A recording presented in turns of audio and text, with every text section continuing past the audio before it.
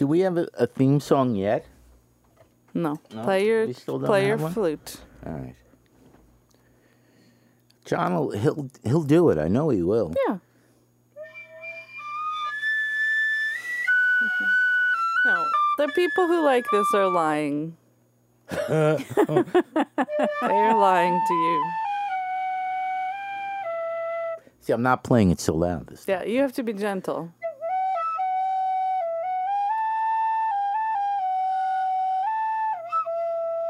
That's So nice. you talk over it. Do introduce To the be show? frank, this is worse than I remember. No, don't do it. Don't do it.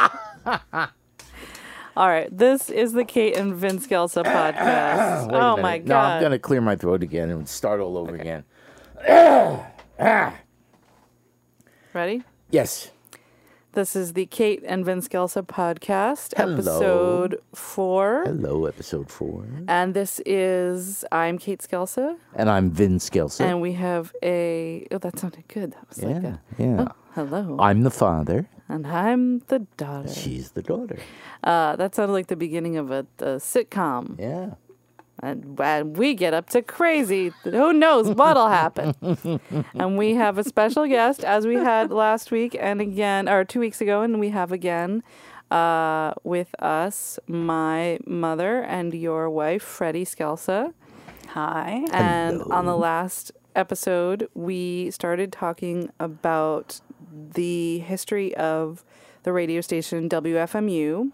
In East Orange, New Jersey, back in the 60s, and now currently in Jersey City, New Jersey, and at WFMU.org online. It continues to be one of the most important radio stations worldwide, with a worldwide audience because of the internet. And on episode 3, we talked about how you came to be the station manager, the program manager, director. the program director in the spring of 1968. And Mom was also involved and had a radio show Sunday mornings Right. where it was for kids and with kids. Right. And that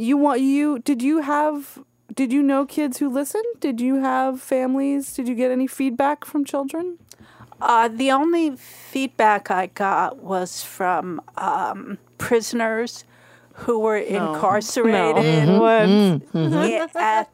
Rawway Prison in true. New Jersey. Yeah, it's true. There were lovely letters. You got letters from prisoners. Yes. Yeah, she did. Yes, that was the only feedback I would get. What did they say? They said they appreciated my show and I should keep doing it. But this is not there were like children on your show. Right. But, okay, we're not going to delve into this. I never even thought of that. Literally. You saw it as a sweet, like they liked her Yeah. reading Winnie the Pooh, that Yeah. it was a sweet. But back thing. in the day, there were a lot more than now. Prisoners would write to radio people. Because now I think people who were incarcerated have a lot more options for getting input from the outside world. And back when I started doing radio in the 60s, 70s, 80s, I would get a lot of mail. And over the past 20 years, that mail stopped coming. I would get a lot of mail from prisoners who were incarcerated in local area, New York, New Jersey, Connecticut prisons. Because they were maybe allowed to have radios. Yeah, or something, but they definitely relate. And maybe it was because a lot of them were in jail because of marijuana charges or something. So they were listeners on the outside, and now that they were in jail, they were listening because we were like their old friends or something. I don't know why, but it That's stopped. funny. Yeah. You know. So your main audience was prisoners. If the mail was any indication, yeah. Well, children But, probably wouldn't write letters. They would just listen. They're not. Didn't right. the younger end of the teenage, the older teenagers who were listening to the station anyhow, didn't they listen to you? Didn't you have like hippie kids come and I got no response No? to indicate that kind of fandom. No, I thought But no. but okay, so spring of '68, you guys had done this fundraiser to stay to make enough money to stay on the air all summer, and you had done your takeover of what had been a more sort of just educational station that had more traditional, a jazz show or whatever show. And so we began to get noticed by the music community in New York. Record companies started sending us records. This was before there were whole departments at record companies. This was, when there were record companies. right. But by the 80s and 90s, there were whole departments at record companies to deal with college radio. There was no such thing then. We had, just people who wound up listening to us, who would send stuff out to us, and writers especially got involved. And in this recording that you're about to hear, there were a couple of guys who wrote for a newspaper called the East Village Other in New York, which was like the alternative paper to the alternative paper, which was the Village Voice.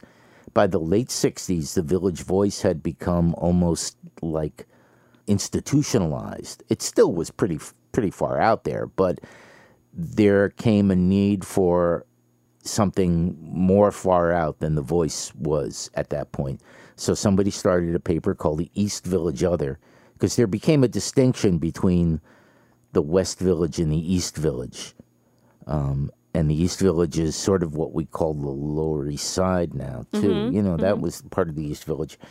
And there were the guys, their names were Rudnick and Frawley, Bob Rudnick and Dennis Frawley, who wrote a combination political and cultural column for the East Village Other called Cocaine Karma, spelled with K's, because this was back in the day when you spelled America with a K. Sure.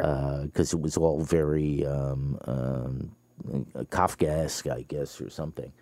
And Rudnick and Frawley started doing a show on FMU, which was very much rooted in a Midwestern scene, because they had both gone to school or something in Detroit.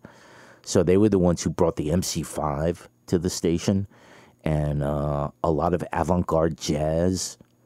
They literally brought the MC5 to the station. MC5 had been signed by Elektra Records, and the Cocaine Karma Twins brought John Sinclair and all these guys by. And So you were having guests, musicians were coming. Yeah, to the yeah, all station. kinds of musicians were now coming out. We were getting involved with some of the clubs in the city, like the Cafe Ogogo, which was across the street from the Bitter End on Bleecker Street. We did, I think that fall, we did a benefit weekend for the station at the Cafe Ogogo, and Odetta appeared. Oh my gosh. And a version of Blood, Sweat, and Tears that I think was post Al Cooper was the second version of Blood, Sweat, and Tears. So anyhow, yeah, we were getting attention paid to us. There was a guy who had been and still was a professional radio guy in New Jersey. His name was Jerry White. Jerry White had done a folk music show on a station called WJRZ, which stood for Jersey. At that time, of kind of middle of the road radio station, commercial radio station, but he did a folk music show a couple of nights a week. First time I ever heard Donovan on the radio. He played Dylan and Phil Oakes and people like that, and he did a live show in the summertime from Palisades Amusement Park, where the ABC AM guys, Cousin Brucey and those guys, they would do live rock and roll shows from Palisades Amusement Park, and Jerry White did a live folk music show from Palisades Amusement Park. And one day at FMU, I got a phone call, and this guy said, "Hi, this is Jerry White. That's like, really? Hi, Jerry. Because I was a fan of his. And he says, you guys are doing a great thing. Can I come by sometime? And my theory was always that Jerry just wanted to, connect with the hippie girls who hung out at the station. Sure. But he wound up doing a show for us for a short period as well. Yeah. A lot of interesting people. Danny Yeah. Fields, who worked at Elektra at the time, and also one of the teen magazines, Tiger Beat or one of them. He was, I can't remember now which one, but Danny, who later became the Ramones manager, their first manager, Danny was very much involved at FMU and did his show fairly religiously for that year and a half that we were there. He would come out, I guess, on Sunday afternoons or evenings maybe, and do the show. And this, so as we talked about in the last episode, this was all happening really quickly, and that was a symptom of that moment in time, that things were changing very quickly and happening very quickly in the world. And also, you guys were young, so things, it's sort of like a year means more then, and you were in college and you were excited about things, right? Is that how you would characterize it? Yeah. I had dropped out of college at that point to work full time at the station. You did. You'd only been in college full time for Short while. yeah. I was maybe year? a year, about a Full-time year. for a year. Yeah. And then as soon as this clicked into you were running things, you knew that was the only way you wanted to spend your time. Yeah, exactly. It's interesting to me because when you interviewed me in episode 2 of this podcast, you were expressing amazement at my stick-to-itiveness with my own career and saying, oh, I could never do that. But it's exactly what you did. I mean, you went into a place where you basically had no right to be and demanded to be in charge of it. And they said, you can't have it for the summer. And you said, how can I have it? I'll raise the money. And you made it happen. But So he didn't think of it as a career. right. That's Yeah. But he it was thought what of it as as fun. a passion. It was for fun, but it was also a passion. I really believed in it. There was no money involved, really. As the program director, I got paid $45 a week. We managed to convince them that out of that the $3,500 that we raised for the first summer, they didn't really need all that money for the rental fee on the transmitter. We managed to convince them that the three of us who worked full time ran the station manager, George, the production director, Mr. Fix-It, and me, the program director, that they should pay us. So I think the general manager had always received like a stipend to manage the station, but Ran was paid like $95 or $100 a week to be the GM, and George and I each got $45 a week. And we moved in together. George had an apartment in East Orange, bigger than the little tiny room I was living in East Orange. So we became roommates. We moved into the bigger apartment together. And but that was never, like, I never thought I was going to continue doing it commercially or professionally. You just thought it was fun. Yeah, and when we signed off in September of '69, it was like, okay, that's it. This is over. The '60s are over. This kind of radio is never going to stand a chance anywhere. So the heck with it, So the period we're talking about was May '68 through September '69. Yeah, That's crazy. yeah, and the whole world, changed, Right. and erupted, and in the middle of the summer of '68 was the Democratic National Convention in Chicago in August of '68. So, Mom, how did you end up there? I had a passionate belief in democracy and the democratic process. How old were you? I was 20. So that's a good time to Yes. feel that way about yes. things. My mom was very involved in the League of Women Voters.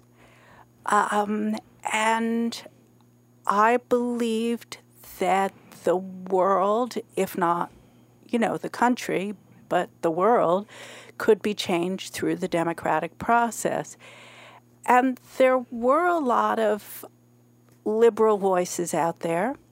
We were in the middle of a terrible war. Boys my age were being conscripted to go to this terrible war. It was wrong. Everybody seemed to agree it was wrong, but nobody could figure out what to do about it. So I thought that changes could be made through the democratic process.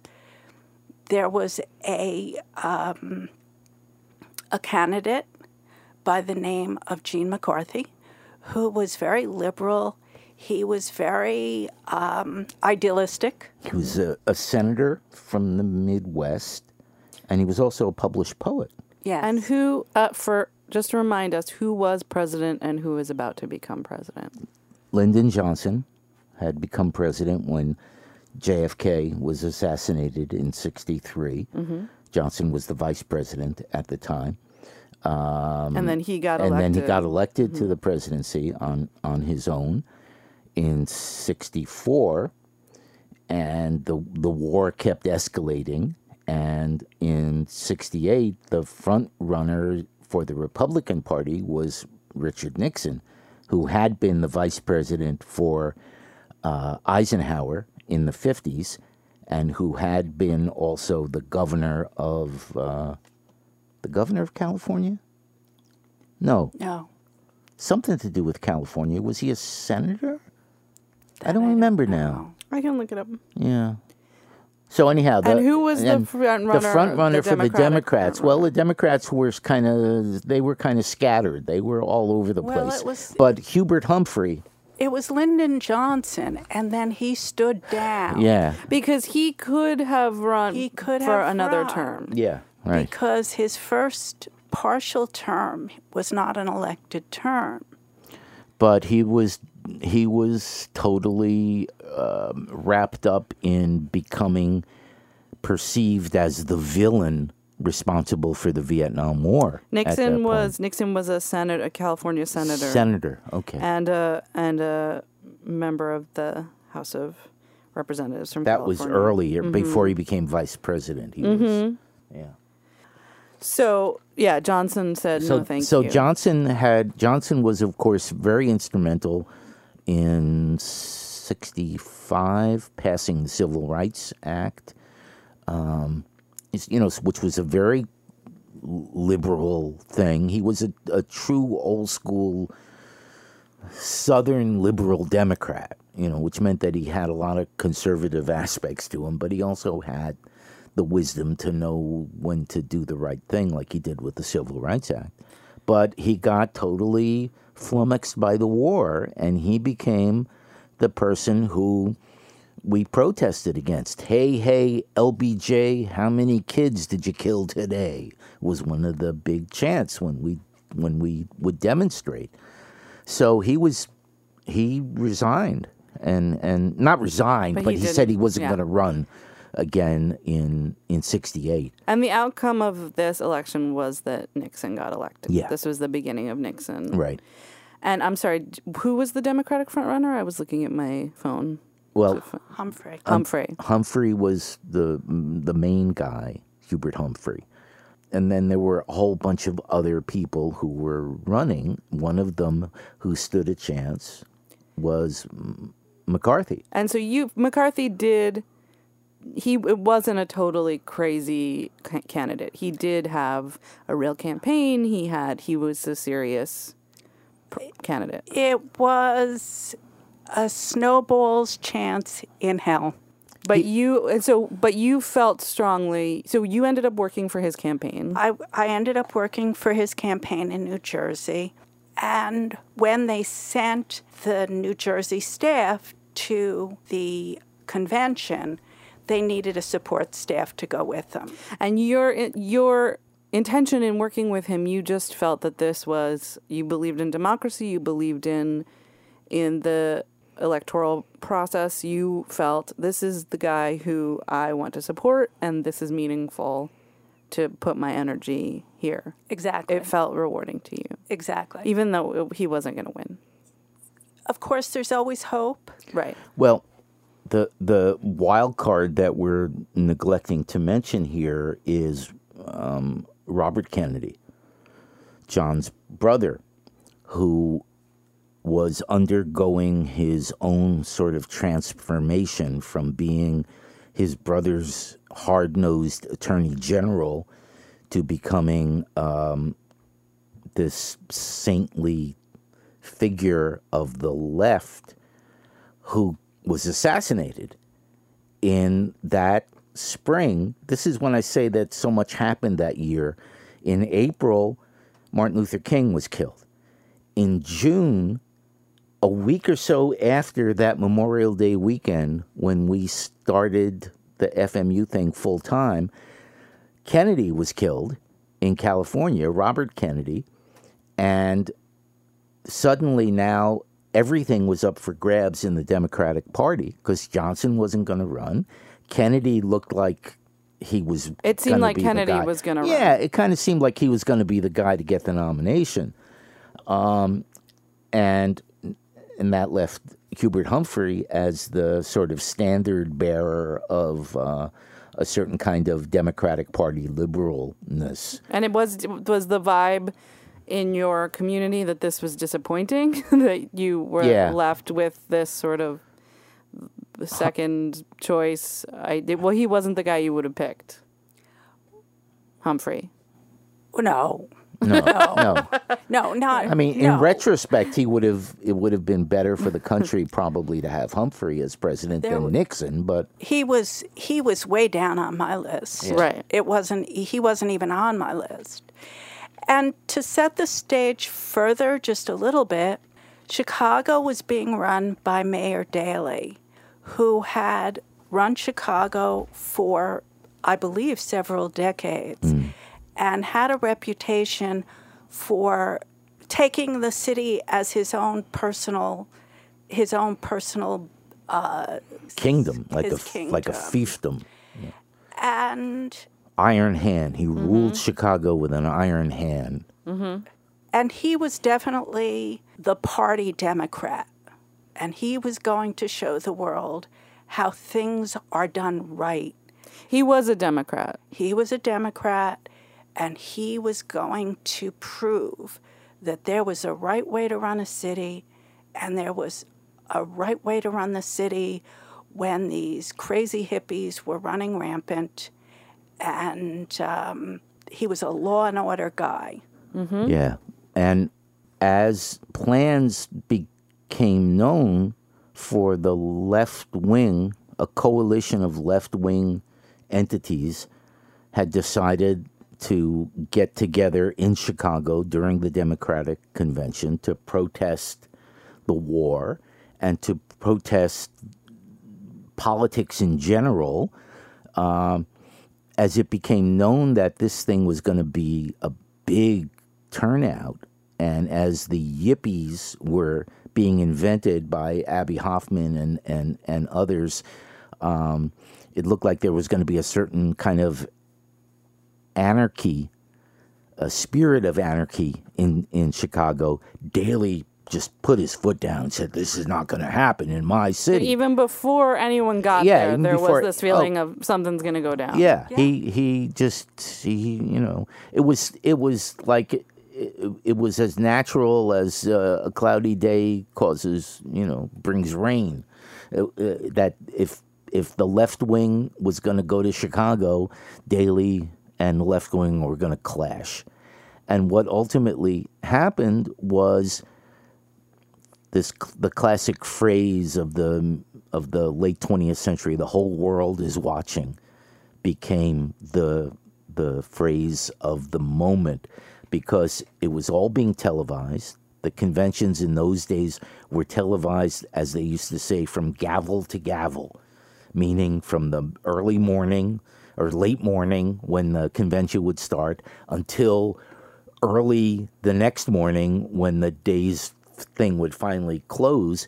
Television, all three of the major networks would show it.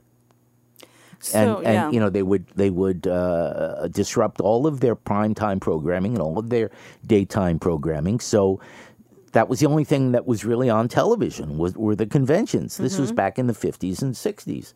Nowadays, they show a couple of the major speeches, and that's about it. So anything that was going to go on, everyone was going to see it. Everybody was going to see it. So, Mom, when you volunteered to go, they said we need people to go to the convention. Did you volunteer? It was a paid job. Okay. Because it was as a support service. We were putting out a daily newspaper to our delegates from New Jersey, explaining to them what was going on and the politics behind what was going on each day, in the hopes that we would get them to cast their votes to McCarthy. I have a question. How did your parents feel about your going to Chicago? Did they support it? I mean, I know that Rita was... Yeah. My mother took me shopping for an appropriate dress that actually was very inappropriate. Oh, really? But yeah. What was so? it? Yeah, what was the dress? How so? First of all, it was white. Second of all, it was crocheted, so it was sort of semi-sheer.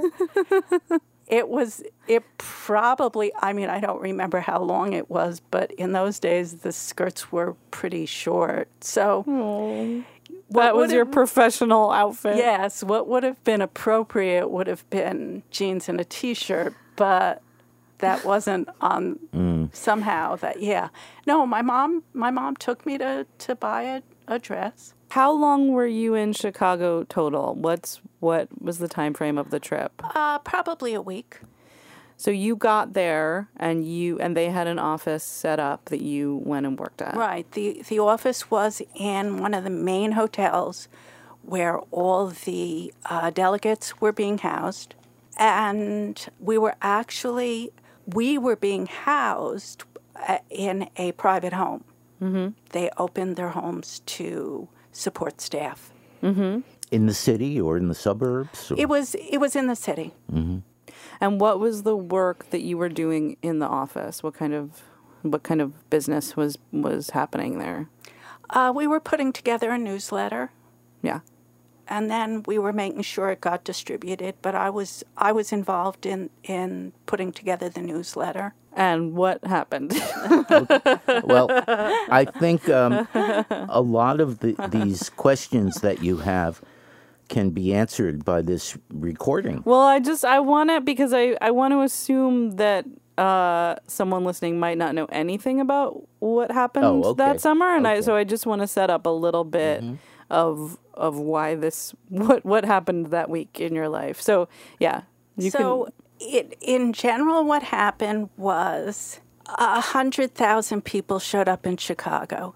Now, also to put this in a little bit of perspective, it was not unusual on any given weekend day in any major city to have 10,000 people march down the main roads of major cities. There were anti-war marches, there were sing-ins, there were beings.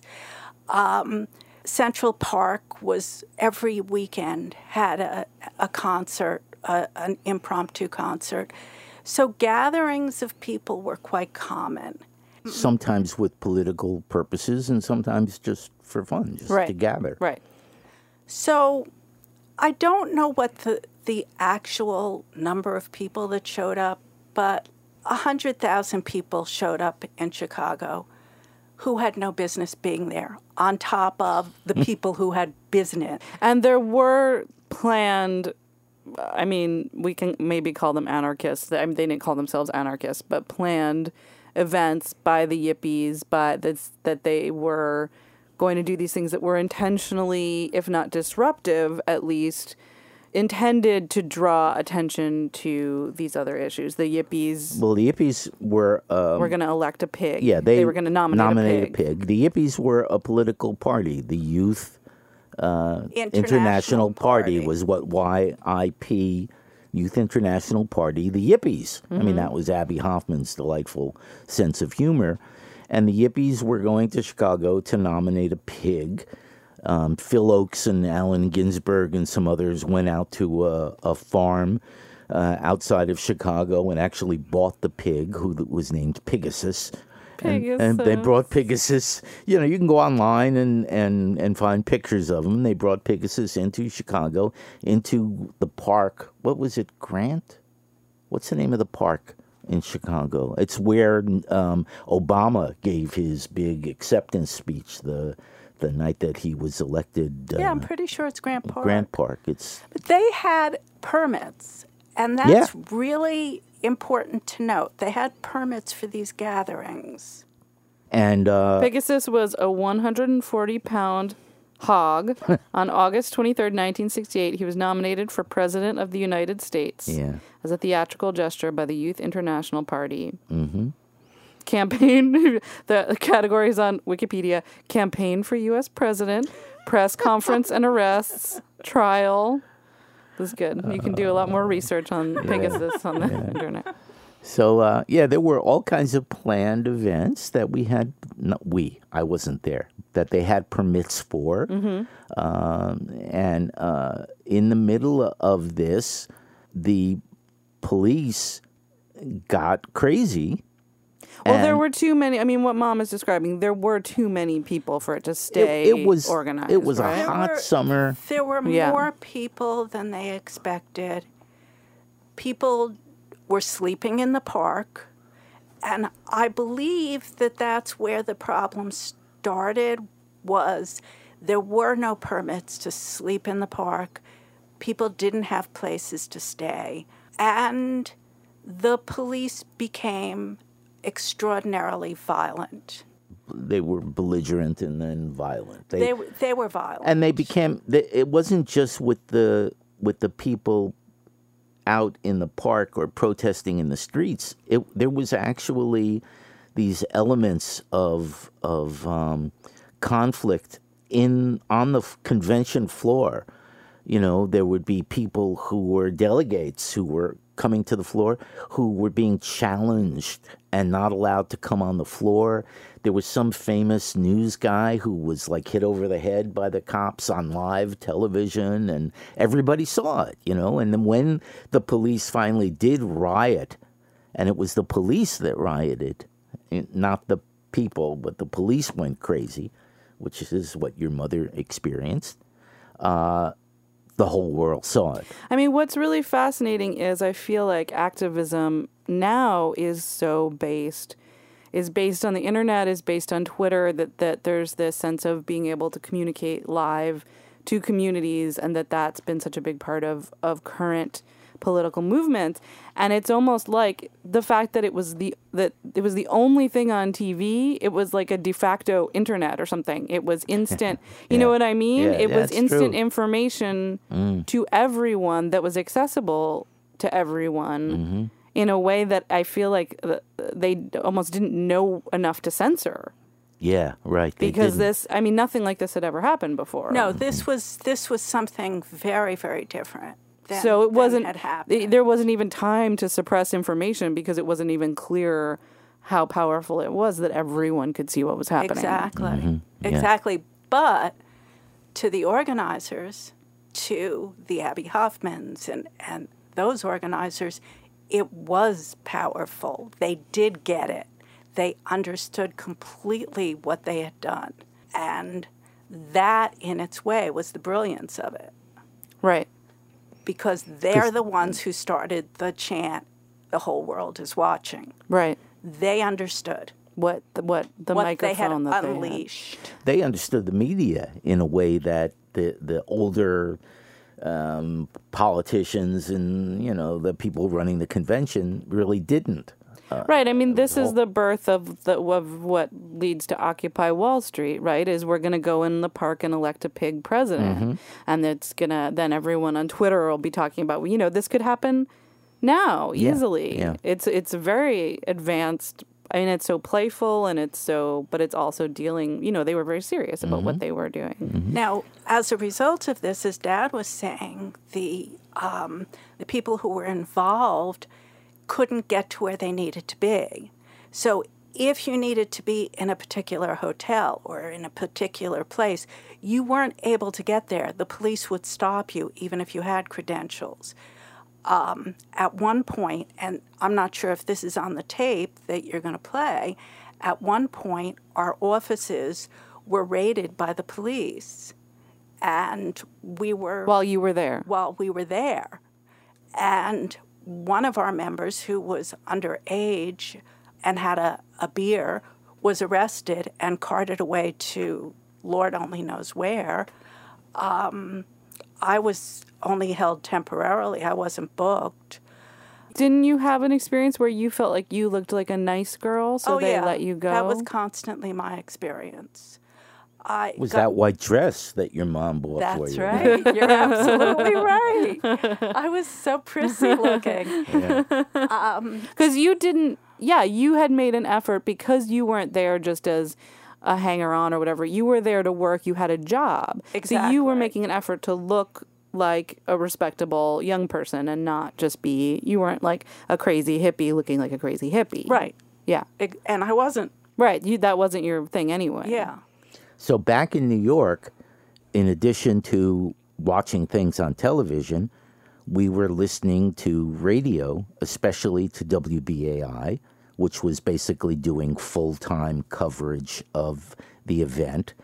And FMU had become a sort of, we were like the cultural first cousin of BAI, because we played music. So we were, in addition to being political, we were more fun. In a way, because BAI wasn't just Bob Fass late at night. It was a whole day-long and evening-long radio station with a big news department. Mostly talk. Yeah, mostly talk. And so there was a kind of a nice symbiotic relationship between the two stations. You guys were like the little sister. Yeah, we were the little sister, right.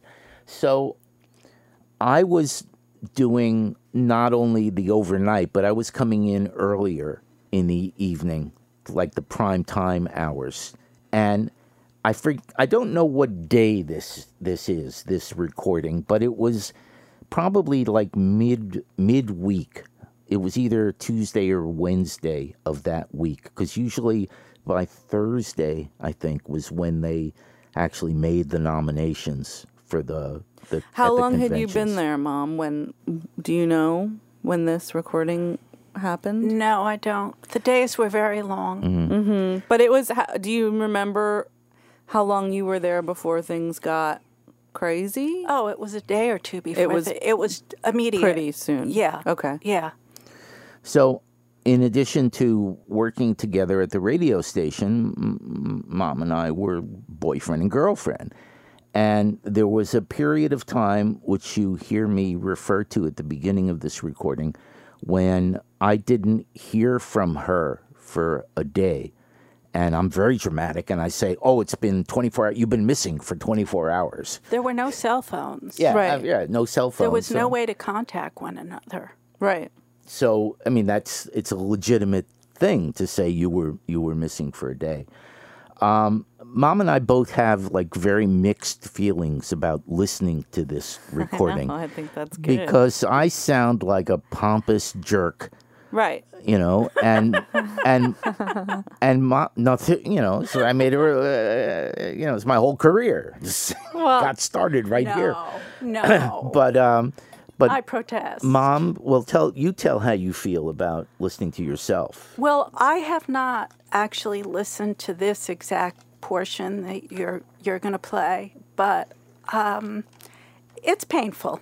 So this is a recording of Mom calling in from Chicago, And this is also in the Museum of Television and Radio, which is how we have it, right? That we gave it to them years ago, and they saved it because it was on a reel-to-reel tape, and they managed to transfer it digitally, and everything that you give to the museum winds up in the museum one way or another, and they sent back digital recordings of these things. I've listened to it in the museum. We went when I was a kid, but I haven't heard it since then. Well, I just ask anyone who's listening to remember we were 20. Well, that's what I think is fascinating. I mean, you were 20 and, let's not say anymore. Yeah. Let's say things after. Let's listen to it. So it begins with me on the phone being like overwhelmed because it was totally unexpected that she was going to call. I was doing the show. There was music on. And she says, "Am I on the air?" And I said, "Well, I'm about to put you on the air, and then you'll hear me put her on the air. But you'll hear the little bit of pre-actual on-air thing where we're just trying to." And you guys recorded it. You knew in that moment. You were like, "This is gonna be. Let's record this." Yeah, we knew whenever there was anything different or exciting, or if there was a live performer on or something, we would record it, and we recorded everything that we did, because not only was Freddie out there, but Dennis and Rudnick and Frawley, the Cocaine Karma twins, were out covering it for the East Village Other, and they were very politically connected, so they knew a lot about the Chicago politics, and so they were calling in with reports as well. So we were sort of actively involved doing a kind of a secondary reportage to what BAI was doing in the main sphere of things. Oh, wow, so good to hear you. There's a demonstration. I didn't answer, I was. Yeah, well, they, I don't even know. Right. Wow. They, calling, "Have you heard from Winnie yet?" I said, "No, How many people? a few, 3, 4, 5. Oh, wow. People around here are mocking me. Okay, George? Good. I refuse to go out on the street tonight, by the way, after all the things that happened. I'm staying at McCarthy headquarters. Staying at McCarthy headquarters? I'm not on yet, am I? I'm about to put you on. Oh, okay. Tell me when you do, so I don't make a complete ass. I'm putting you on. So I should mention here that Fred was known sometimes by her birth name, which was Winnie, or her name was Winifred. So you'll hear me every once in a while call her Winnie rather than Fred, because we hadn't completely gone over to the name change. So. On? Yes, you're on now. Okay. So I'll tell you the whole... Well, first tell everybody who you are. Okay, I'm Winnie. You're Winnie, and we're happy to hear from you. You've been missing for 24 hours. I'm in the lovely city of Chicago. It's a nice place to pass through, but I wouldn't want to visit here. Mm-hmm. And no, I'll tell you, this morning we came down and I was watching television and we watched the Peace Plank. And when that was over, I was so depressed. So I figured I'll go out for a walk. And meanwhile, alone in this big, ugly city. This is Wednesday afternoon? Is that what you meant by this morning? Yeah, Wednesday afternoon when they began voting on the peace plank, right? Okay. Right. Now, I forget what time they finished. I lose my... I think it was around 5:30 in the afternoon, our time, Eastern time, so it was probably around 4:30 your time. Right. I think it was about 5. Now that you mention it, it was about 4:30 or 5. So about 5 o'clock, I went out on the street, and I wasn't in Grant Park. I was on the sidewalk because I didn't have anybody with me. I wasn't with anybody, and I was kind of, I was just completely out of it because I was very upset about the voting. So all of a sudden, everybody who was in the amphitheater in Grant Park, they had a permit till 4 o'clock, by the way, to be there. Right. And I was still standing there, and I saw many, many people, all from the amphitheater, running across the bridge, and people were joining them. And then all of a sudden, I saw all these people surging towards me, and I just stood there the whole time. So thousands of people were around me, and hundreds upon hundreds of police. And then all of a sudden I saw the police throw something, and everybody was walking around coughing and sneezing and holding their eyes and holding their nose. And I just stood there, and I couldn't figure out what was the matter with all these people. And everybody was running around doing these strange things. So I stood there for about 5 or 10 minutes. You always were a little naive, weren't you? A little dumb. Yeah. And I stood there for about 10 minutes, and I finally realized that I was gagging and crying and about to drop dead. So I decided to go into the Hilton, which, by the way, I do have business in. You know, it's not like I'm somebody off the street who walks in there. Yeah, well, maybe we better explain for those people who don't know what you're doing in Chicago that you're working, I don't know really what you're doing, but you're with the New Jersey delegation, the McCarthy people, right? Right. In the New Jersey delegation, Right. as a general runaround and... Well, actually, what we've been doing is publishing an informative paper for the New Jersey delegation. Didn't do much good, did it? Slanted very highly towards McCarthy, but an important paper with all sorts of good information. And you had a permit or whatever to be on one floor of the hotel, correct? The Hilton Hotel? In addition to being in the lobby, which is open under normal circumstances. Right. So I started over the Hilton, and I was stopped immediately. And I was told that only people who lived there, press, and delegates could go in. So I figured I'm not going to fight it. Here I am choking to death. Were you wearing any sort of a pass or identification or anything? Oh, well, I had, you know, my regular thing. But Yeah. that was it. But I don't live there or anything. And one kid, well, that's another story I'll tell you that's about later. One kid who lived there couldn't get in tonight because he didn't have his pass with him. And he couldn't get to a phone. They wouldn't let him phone somebody to come down and okay him. That's another story. So, Well, there are lots of stories like that. There was a pressman, I've forgotten his name now, somebody working for one of the major networks, you know, a name that we'd recognize if I could. I'm having difficulty remembering lots of things tonight. I've been up for 2 days.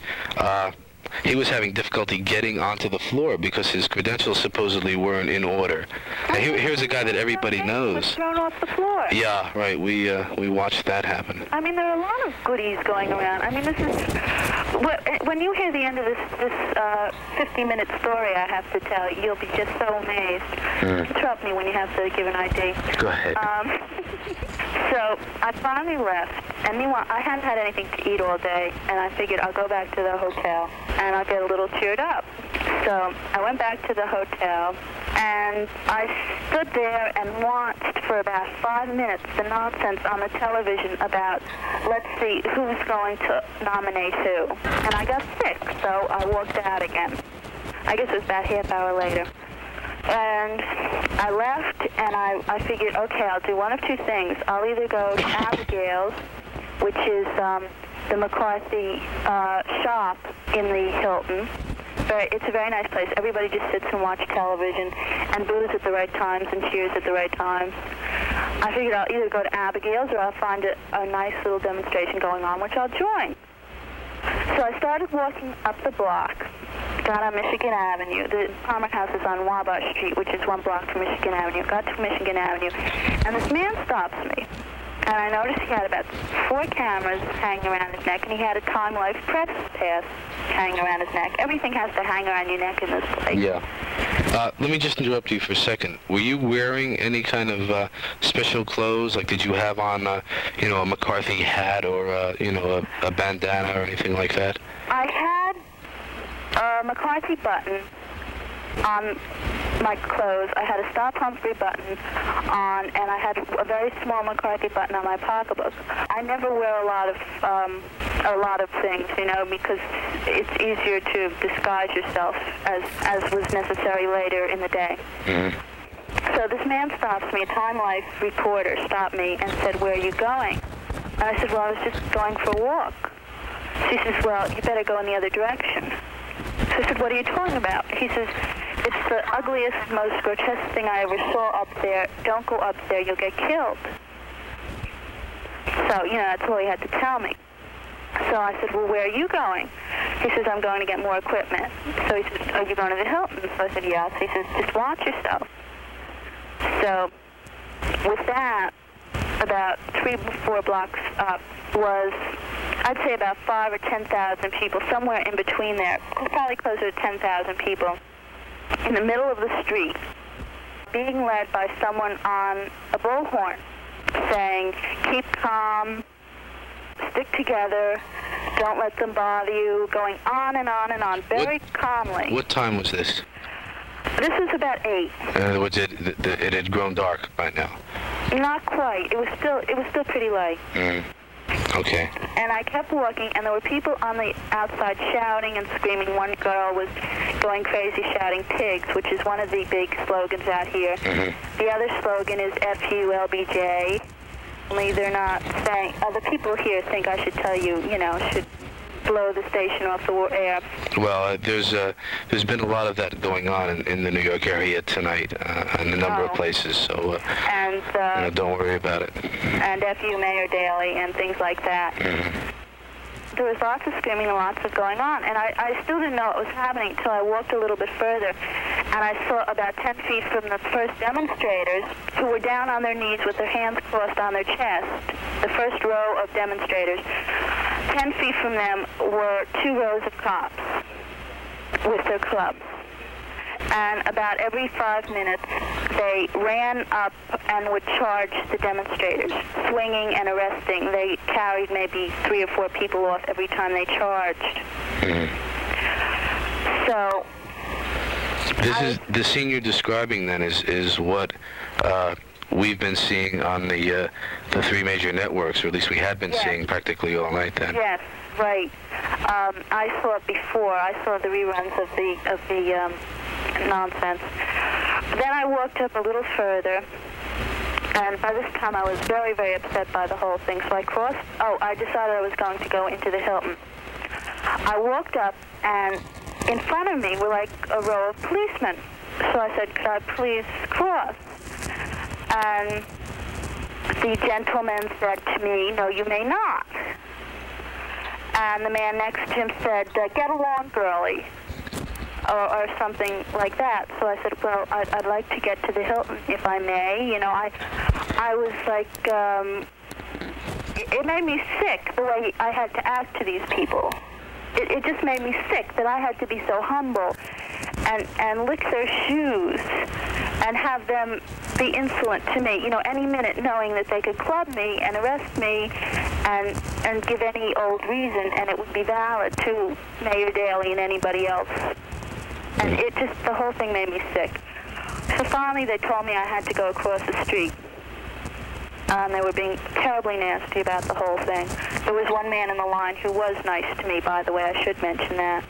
I don't think he beat on the demonstrators any less than anybody else, but he was nice to me. So I walked across the street, and I couldn't go any further. I was just watching what was going on, and I was just so upset that I couldn't move. And Let me interrupt for a second. Okay. This is WFMU in East Orange, New Jersey, at 91.1 FM, and we're talking with Winnie Bauman, who is in Chicago right now, safe and sound. Where are you now? At the hotel? I'm at Palmer House Hotel. You're at Palmer House Hotel. Okay. So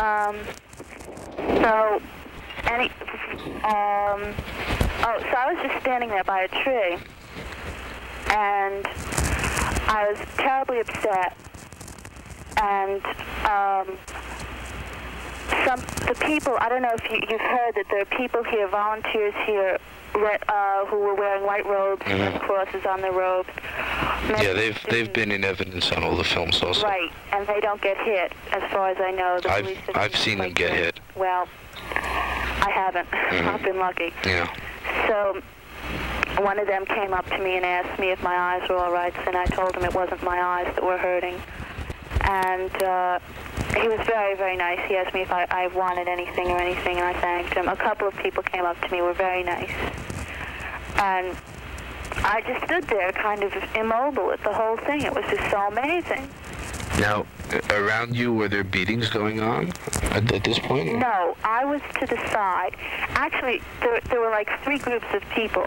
In the center of the street, actually, it was very reminiscent of the New York March, only it was just the opposite. in the New York March 2 years ago, the big peace march. Mm-hmm. In the New York March, the demonstrators were in the street, and the police were on the outside protecting them. And in this, the police were on the inside clubbing them. Yeah. I couldn't help but see the comparison. So there were the people in the march, there were the sympathizers on the sidewalk, and then there were the people in the park. I was in Grant Park, which is like 20 feet from where the beatings were going on. And they kept being pushed back further and further. They were pushed back maybe 3 blocks or so. And I was just standing there, and I got quite cold. So I left for a while. And I was standing around in the park for a long time because I found I couldn't get into Hilton no matter what. They were only allowing people who lived there and the president. They weren't allowing delegates at all or anybody else. In other words, you had no work to do tonight. You didn't have any work to do tonight in the Hilton. No, well, I had some things I could have done, but which I guess lived without me. I don't live there, so I couldn't get in, and I'm not a press. Even though I do work for FMU, but it doesn't count. So I was just standing around the park, and it got to be around 10 of 11, and I thought, well, I better get back to the hotel. People are going to worry about me because they can hear all this nonsense going on. By this time, many of the demonstrators in the street were poor people from Michigan. And they let the poor people go to the amphitheater. So it started to break up after they had like 6 rows of National Guard with unsheathed bayonets and 2 rows of policemen. And then on the sides of the street, there were policemen all over the place. It was really disgusting. So I decided to leave because I didn't want anybody to worry too much about me, and I still hadn't eaten all day. And I thought it was time. So I started to leave, and I started to walk out of Grant Park at 10 of 11. And all of a sudden, at the end of the park, I was all by myself, and I faced 200 policemen walking in a long line. It was the curfew time, or 10 minutes before the curfew time. I hadn't even thought of this. I thought of it at 9 o'clock or something, but not at 11. And they were coming at me, swinging their clubs. And I panicked. I didn't know what to do. All I knew is that I had to keep calm and I had to walk because this is what everybody was shouting all night. Keep together, keep calm, and walk. Now, there were other people in the park around you, weren't there? There were other people in the park, but there was nobody around me. And there wasn't anybody like within 100 feet. Yeah. And there were very few people. In this part of the park, I had already walked out of the part where the mainstream of action was. Yeah. And I was walking towards the Palmer House. And these policemen were just were walking towards me. And I didn't know what to do. So I started to walk on the outside. I thought I could get around them, and then they spread out. And I was so lucky. I don't know how this happened. About 10 kids started running towards the outside. So all the policemen on that side ran after them, swinging their clubs, and I just walked through so that they left. I don't know, how it happened that I was so lucky, but that's what happened. Then I walked back to the Palmer House, and there were security checks outside and everything. And then I went to get something to eat in the restaurant next door. And there were people there calling the lawyers. What is that called? The American Civil Liberties Union. And they couldn't get a hold of their friends in jail. They couldn't find out where they are. They couldn't do anything. It was just, the whole thing was so bad. And they started asking me things, like how the scene was over there. And I started to tell them, and like everybody I met. In all of Chicago, all the kids have been so wonderful. They said to me, just be careful because you're alone. And, stay out of the street and things like that. They're just so wonderful. The only nasty people in here are not kids. I'm telling you that. I haven't seen one bad kid yet. And that's very, very unusual, I would say. So after that, I came back to the office, and we got a call from the Massachusetts delegation, and they said, would we please come up and help collect bail? And this time do you have much more to go? Because we're sort of running out of tape, so try and speed it up a little bit. Okay. So we went up and we got these boxes. So we started collecting bail for the kids who had been in jail on the floors. And in the Palmer House. Right. And we were collecting bail, and then somebody told us it was illegal. So, okay, we stopped collecting bail, and we went to the Massachusetts delegation's room. And we were there about 5 minutes watching the reruns of this afternoon's great happenings. And in walks these 3 burly men, plainclothes men, and insist upon seeing our identification. We were in a private room, mind you. So I took out my wallet and showed them my identification, and one kid refused to show it to them unless he saw their credentials. And they said he was under arrest. They arrested one kid also because they found him collecting money. Now these were plainclothes city policemen, or city policemen. I think. I have no idea. I didn't see the credentials. They had no warrant, did they? No. That's the kid says, "Where's your warrant? You can't arrest me if you don't have a warrant." And they said, "We don't need a warrant. You're under arrest." They were terribly nasty. They were. I couldn't believe it. I was very upset by the whole thing. They arrested another kid because he was 18 and he had 1 beer in a private room. So they had arrested about half the people in the room. There were only about 7 of us there. They arrested 3 people. Just out of no place. They just barged into the room and arrested them. Then, so we didn't know what to do. So we came back to our room and tried to call. We locked ourselves in. And we tried to call someone of authority because there was no one of authority with us. And the phone went dead. So this whole thing was... The phone went dead. This is interesting. I hope the girl who called before is still listening. A girl called, I guess it was 45 minutes to an hour ago. She received a phone call from a friend of hers in Chicago. The girl was like in the middle of all this in the park calling from a payphone, and the girl in Chicago was completely hysterical, and she just had called this girl on the East Coast here, like her best friend, and she heard noise all around the place, and then all of a sudden the phone went dead. And this is like the 3rd or 4th incident of this that I've heard of tonight. Oh, it's fairly common. The phone was dead for like a half an hour. It was amazing. So I was feeling all sorts of paranoia. And then the kids from our New Jersey delegation finally walked in, and he said that through some sort of politics they got him out. I don't know how. By licking their shoes or something. It was really ridiculous. He said that they had to apologize for him being nasty. They had to say they were unaware of the law and apologize for doing it. And the whole thing was so bad. We had to take off all our McCarthy, everything that had McCarthy on it. We had to take off. You were ordered to do this? Not by the powers that be in the city, but by the powers that be in McCarthy. And for what reason? Well, because they knew who we were and they would get us for anything. Yeah, right. At this point. And paranoia was just completely setting in. It was impossible. Sure. So right now everything looks fairly calm. Do you have any idea what's going on in the city now? Is there anything going on in Lincoln Park? Because we've been getting vague rumors about a big gathering in Lincoln Park and a confrontation with the National Guard. Well, I don't know about that. I do know that they're being allowed to sleep in Grant Park. People are being allowed to sleep in Grant Park? Yes. That's something we didn't know. Yes. This is something quite new. This is something as of an hour ago. And also, there is a McCarthy people demonstration in the Hilton. All the McCarthy people. And as I said before, it's impossible to get into the Hilton. Yeah.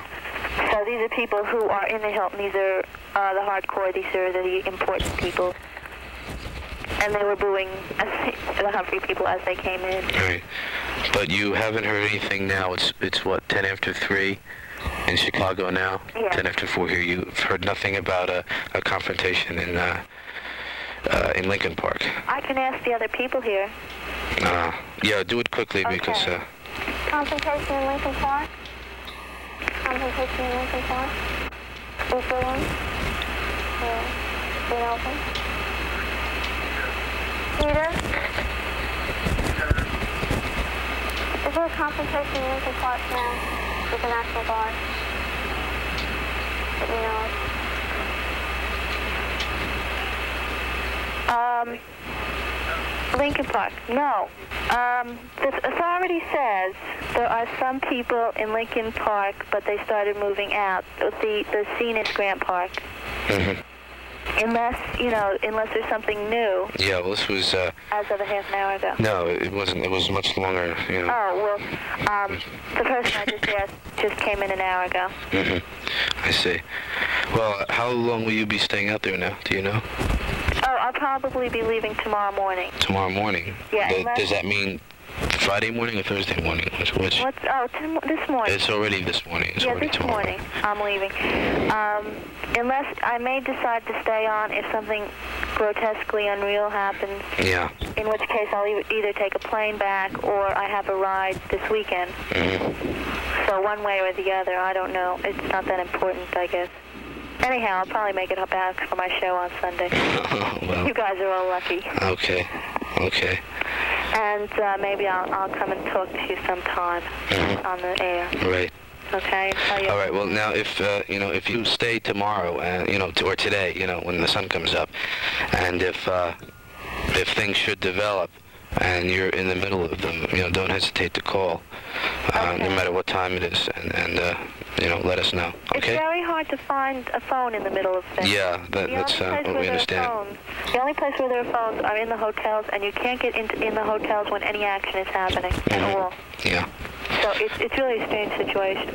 Okay, Lynn. Okay? Yeah, take care of yourself. Okie doke, I'll be home soon. Right, bye-bye. Bye-bye. So there you have it. You're so cute. Cute. I know, no, you're both very serious, but from my perspective, it's very Really? Oh my God. So serious we are, aren't we? I mean, rightfully so. It was a very serious moment. But I'm surprised at what a basically good mood you sound like you're in. I mean, you're a sunny person, but here you've been like threatened with clubs and unsheathed bayonets and tear gas and everything else, and you're still kind of bubbly and upbeat. And it's 3 o'clock, 4 o'clock in the morning, and I lived through it. yeah, I guess. Of course, I was upbeat. I guess. And I just sound like I'm an imitation Bob Fass. And I just sound so stupid, like I'm not... I think you're just being self-conscious. Yeah. No, you're both... Obviously, it's hard to listen to yourself at Well, that 20. was recorded in August of 1968, as it was aired live on WFMU at 3 or 4 o'clock in the morning. And we were 20 years old. And we were 20 years old, and I was doing the show, and Freddie was out in Chicago as working for the delegates for McCarthy. I love how much stronger your Jersey accent was, Mom. Isn't that weird? Mm-hmm. It's really troubling. It's so funny. I don't hear it. I heard it. On the yeah. recording? No, I didn't notice it. Yeah, definitely. It's very strong. It's really. I mean, your voice troubling. sounds very young, but even more than that, it's regional. Yeah, it's.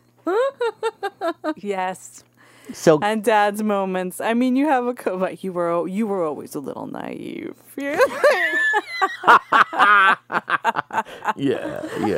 I mean, as opposed to me, man of the world. Can you? How long is the story? Speed it up. Yeah, speed it up. We're about to running out of tape. Do you have to talk so long? And I mean, it was a kind of a rambling story, but it seemed like it was a rambling experience. It was, and you were having trouble summing it up. It was also 3 a.m. I think those are the things that trouble me most about that recording: my Jersey accent and my verbosity. No. So. Well, I mean, but also that things weren't happening in a linear way where you could say that. I mean, it was such an experience of I don't know. Then I was here. Then I was there. Then I couldn't get in here. Yeah. It's hard to sum it up. I believe countries have been founded in less time than that story I took. find it fascinating. Well, and as Kate said, you must have been exhausted. You'd probably been You up for hadn't, as we days, heard many and- times, you had not eaten. I hadn't love not also eaten. that, Yes, that you're yes. like, look, this is how dire the situation is. I had not eaten, And then 5 minutes later, and I still had hadn't not eaten. That's the main. And he was thread. coming at me with a bayonet, And I hadn't eaten.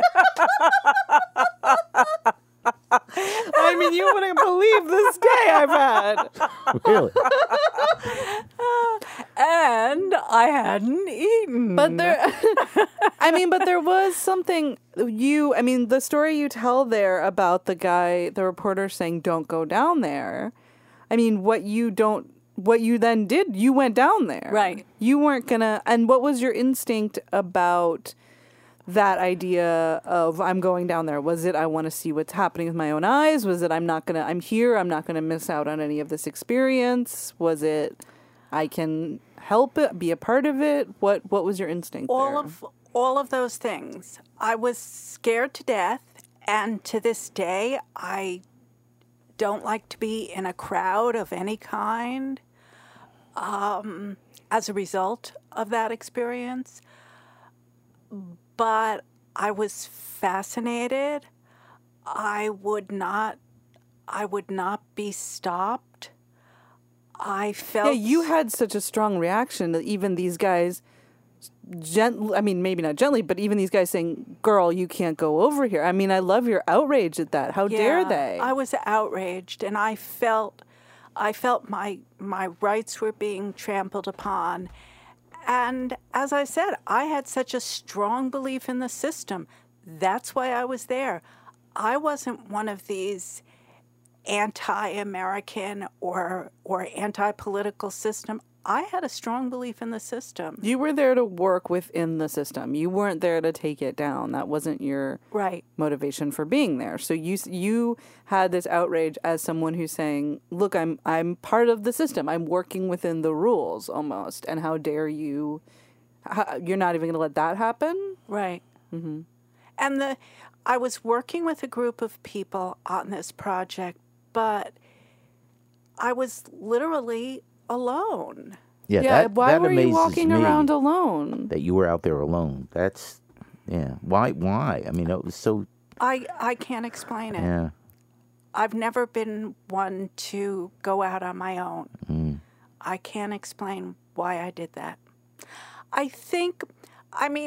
Unlike a lot of people who were out there, I had an interest in the counterculture. I had one foot in the counterculture at the same time that I had a belief in the political system. So I think I was drawn to the other things that were going on, and I was fascinated by it. And perhaps the other people weren't. Mm. They wanted to stay in the office. They weren't going to go out in the street. Right. And as the end of the story, if anybody listened through the end, displayed, there was no safe place. There was no place to hide. Mm-hmm. Even in the office, a plainclothesman could come in if that's what they were. Mm-hmm. So those people who chose to hide were not safe either. But I think I was drawn somehow to this other thing that was going on. Mm. Like a witness to history. Somehow. Yeah. I don't know. Or I was crazy. And you remember that moment that you describe where it was just you in the park against a phalanx of Did you see? Did you look over and see her? She was. Yeah, you remember. They were walking in a line, swinging as they walked, swinging their billy clubs, and Freddie walked. Was miming it as she said it on the tape. We looked over and saw Freddie miming the gesture. It must be something they do. It's just like, we're coming. Right. This is the machine coming at you. Mm-hmm. Right. And I was towards the left side of them, but they were coming directly at me. And then some kids started running, and they just all went after those kids. And I And you remember literally it. slipped through. I just kept walking. I mentioned to you the other day that I felt invisible. It's so fascinating. That's what it sounds like. Yeah. That it was just you almost weren't even there. Yeah. You were just witnessing it. Right. Right. In so many ways, that's how I felt. I have an important question. Yes. Which is when you finally did get something to eat. What was it? What did you eat? What did you eat? what did She you- said can she you went to remember? didn't she say she went to a diner or something? Or Like No, I Oh. didn't go. I don't think I went to a diner. I mean, everything was. Well, there was Isn't there something? there was like a coffee shop in Oh, the the hotel, coffee shop. You went to the- Abigail's or something. Yeah, but that was like it was sort of like a coffee shop, gift shop. It was set up by the McCarthy campaign.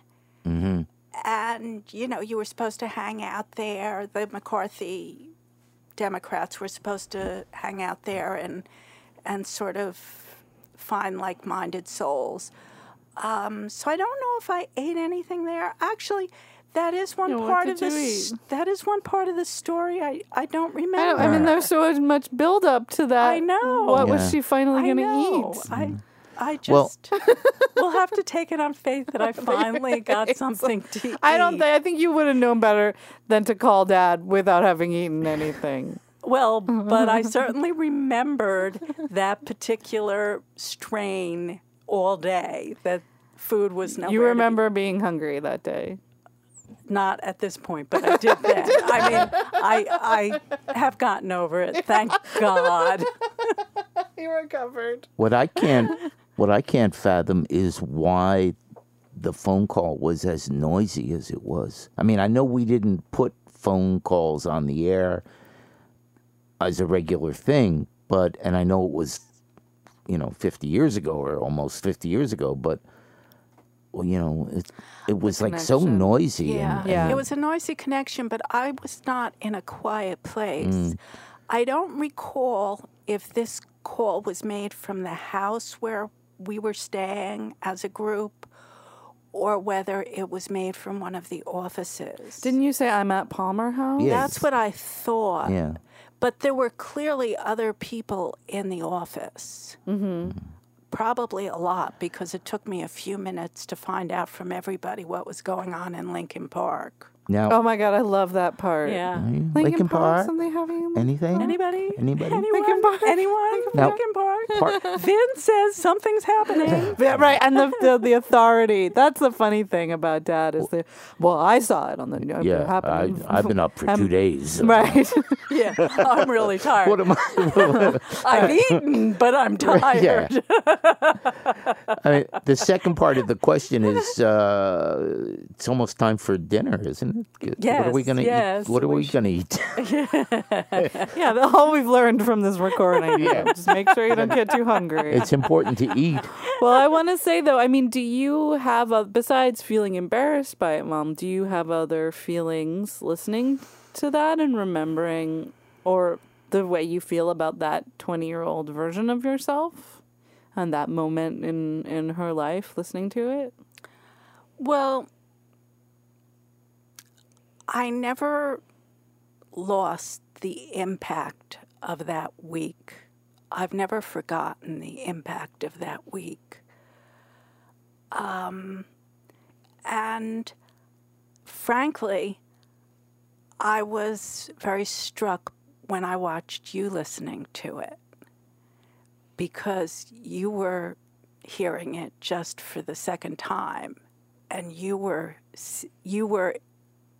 experiencing the impact of those emotions.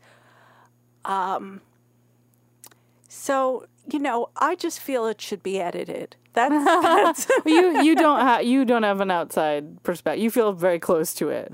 I feel close to the sound of it, and I feel very close to the experience, but I have carried the experience with me for my entire life. What did you feel? How do you feel like things changed for you after that about your political perspective or world perspective or your?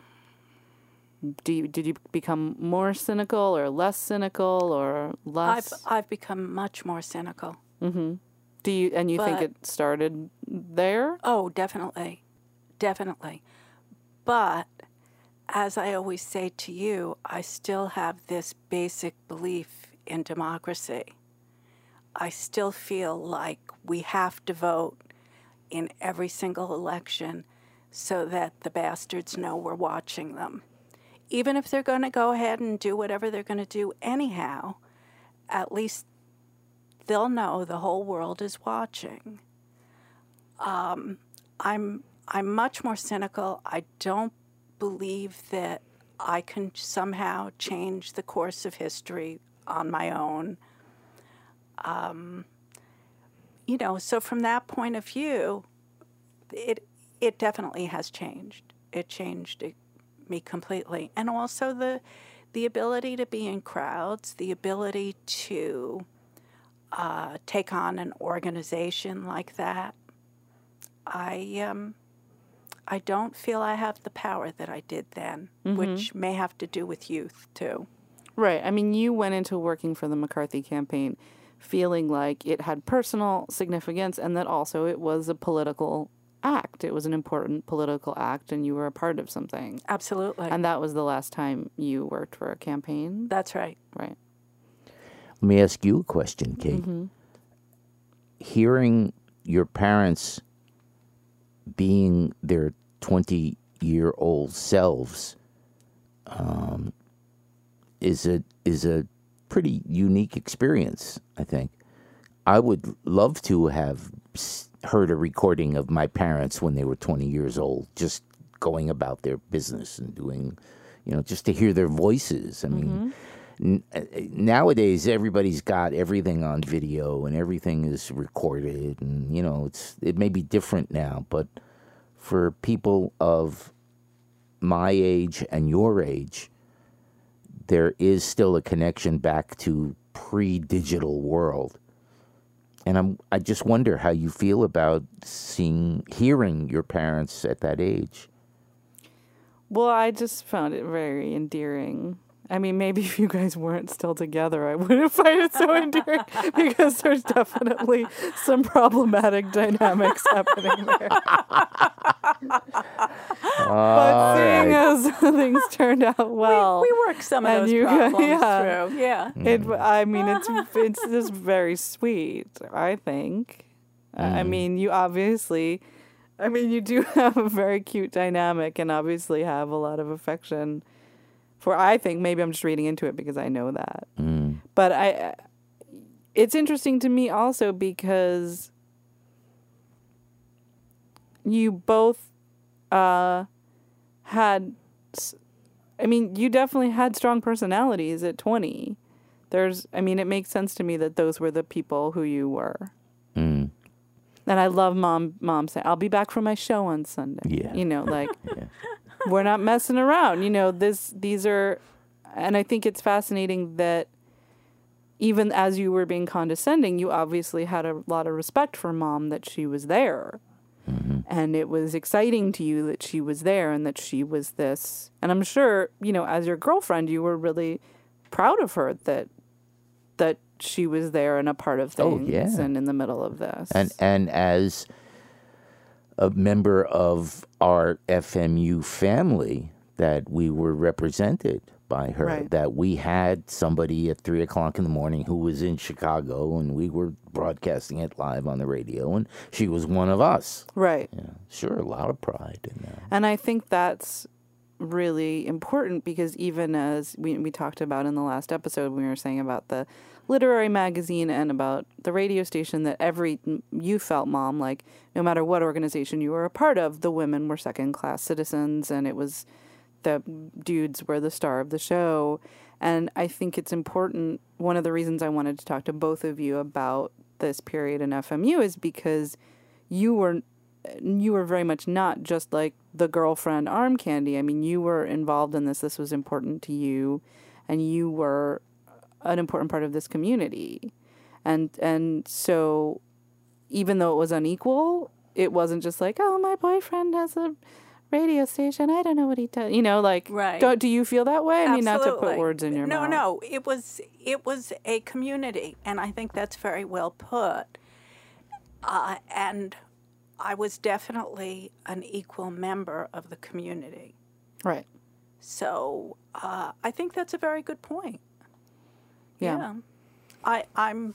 I think it's probably good that I didn't go into broadcast journalism as a career. Well, I mean, that's the thing that I love about it the most, actually, is it's like, okay, here's the woman who does the Winnie the Pooh show, and she's got this, like, very girly, cute voice, and she doesn't sound, you wouldn't pick out this person as a badass, and she's on the radio saying, and these cops had the nerve to tell me, well, it was very, and just like, they were very rude. Very rude. I was very distressed. I'm not even trying to get that And they're Jersey just accent. a little like, they were very rude. They were very rude. And it's like, I wasn't going to listen to them. she's like, this is a badass. She's not taking this. I'm from Jersey. Hey, she's from Jersey. This is not how we treat people. We don't. I gotta get to my hotel. Get out of my way. I belong there. Excuse me, I belong officer. there. Over there. Yeah. Walking here. Walking. So that I kind of love that you were the representative, that it wasn't some dude saying, oh, here's what's happening. It's very, you're very much a young woman out there being like, I'm just trying to do my thing. And this was happening to you. That's what feels very real and very authentic to me about it. And I think it shows the personality of the station and the fact that the station was this family dynamic and that you guys were at the center of this weird family that then someday came around the... Maybe even in the next episode that we do of our podcast, maybe I could finally get to the end of FMU by playing the final show.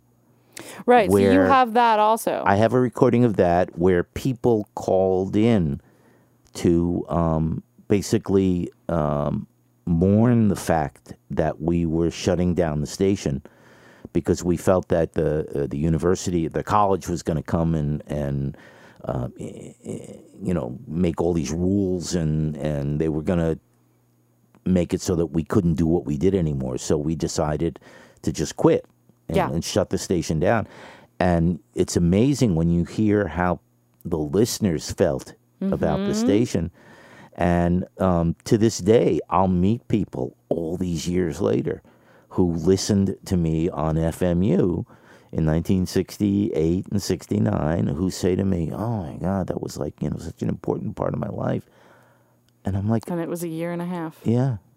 Of that being the station. So the FMU, as we've said, has gone on to become its own station and is still on the air and is still an amazing, crazy place. Yep. But you guys shut down what you were doing so that was September, you said?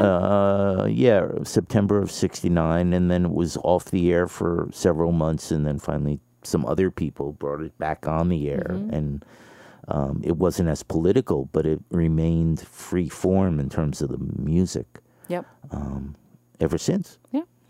So I think we should put the period at the end of this podcast, don't you think? Yep. Thank you, Mom, for talking to us about all that stuff. You're welcome. Thank you so much, Freddie. Thank you for having me. And we'll be back in 2 weeks with another episode of the Kate and Vince Gelsa podcast. And maybe we'll do that closing night. Sure, that'd be great. Because these are, sort of funky old recordings to listen to that are part And it's great because if you go to the Museum of Television and Radio, you can hear these recordings. But for people who don't live in New York or can't make it there, I mean, and that's what I want this podcast to be also, is you have this is treasure trove of incredible recordings since we started should be doing accessible. Yeah, since we started doing this, I've gone back and I found something that maybe I want to do in the episode after the next episode, which is a recording of me having Townes Van Zandt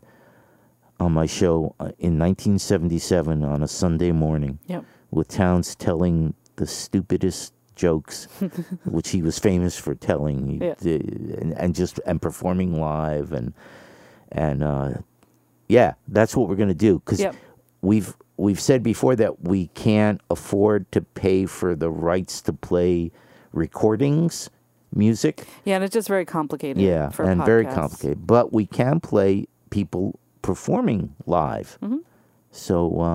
So that's what we'll do. We'll play a recording of somebody performing live is different from a recording made in a recording studio released by a record company. Right. I think. Okay. Sounds well, good. Thanks everybody. Thanks for listening. Let's eat. Okay.